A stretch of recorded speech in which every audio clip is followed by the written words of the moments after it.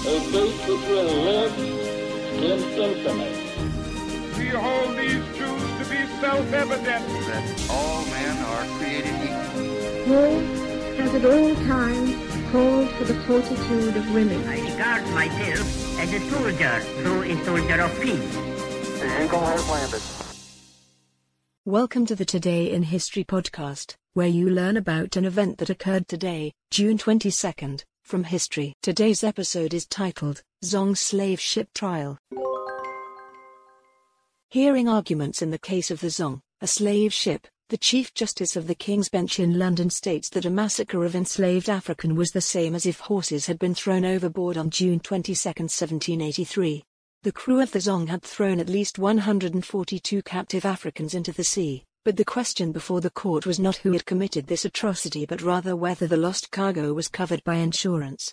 The trial laid bare the horror and inhumanity of the Atlantic slave trade and galvanized the nascent movement to abolish it. The Zong left Accra in August of 1781, carrying 442 enslaved Africans and bound for the colonial plantations of Jamaica.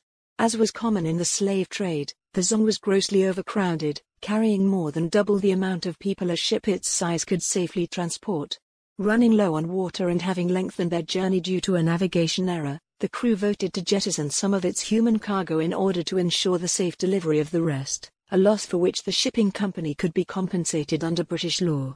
Over the course of several days, the crew threw at least 122 Africans overboard.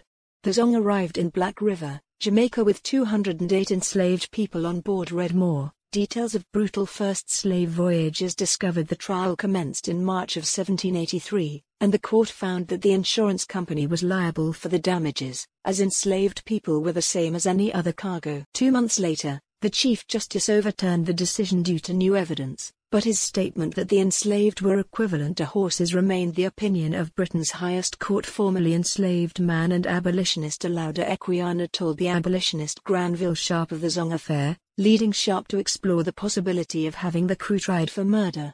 Nothing approaching that level of justice would ever touch those responsible for the massacre, but Sharp and Equiano's efforts to publicize the story did build momentum for the abolitionist movement. A few months after the Zong trial, the Society of Friends began to campaign against slavery, and the Society for the Abolition of the Slave Trade was founded 4 years later. Thanks largely to their efforts, in which the story of the Zong featured prominently, Parliament outlawed the Atlantic slave trade in 1807 and abolished slavery throughout the British Empire in 1833. Read more. U.S. Slavery, Timeline, Figures and AMP, Abolition. Today's historic event is provided by History.com. You can find a link to the article in the show notes. Help support the podcast by rating us on your favorite podcatcher, or support it on Patreon by visiting patreon.com/autopod. Thanks, and tune in tomorrow for an all-new episode of Today in History.